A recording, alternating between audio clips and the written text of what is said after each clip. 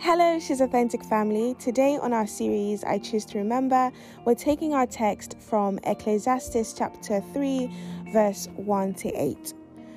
From this passage, the writer highlights an important principle of life, and may I add, personal finances in general, and that is life is in phases, and it's our responsibility to prepare for these different seasons.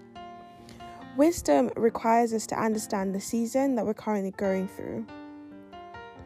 And going back to the story of Joseph when he was in Egypt, so in this story, Pharaoh had a dream about fat and skinny cows, and Joseph mentioned to Pharaoh that this dream was a representation of the years that were coming ahead. That is, Egypt would experience 7 years of plenty, and these would be followed by 7 years of famine. So therefore, in order for them to adequately prepare for the famine, they had to store away a fifth of the produce of the land, which they would then use as reserves for the bad times.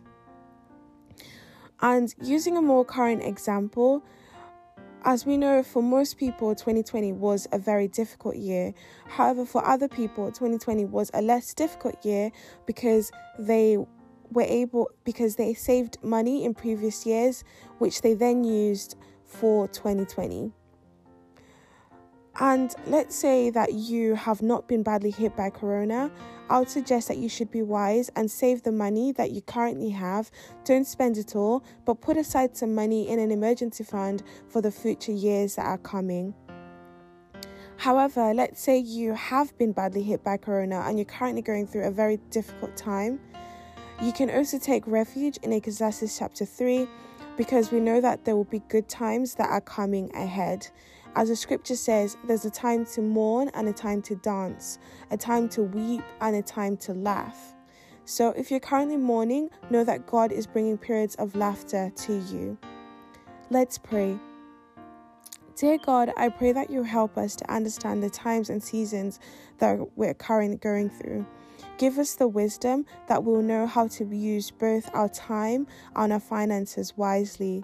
Lord, I pray that if anyone's going through a difficult time, comfort them and strengthen them. Lord, also help them to prepare for the good times that are coming ahead. Thank you so much for joining us for our episode today. For the podcast notes, visit pursuingauthentic.co.uk. Don't forget to share this with your friends and family. God bless you. Bye.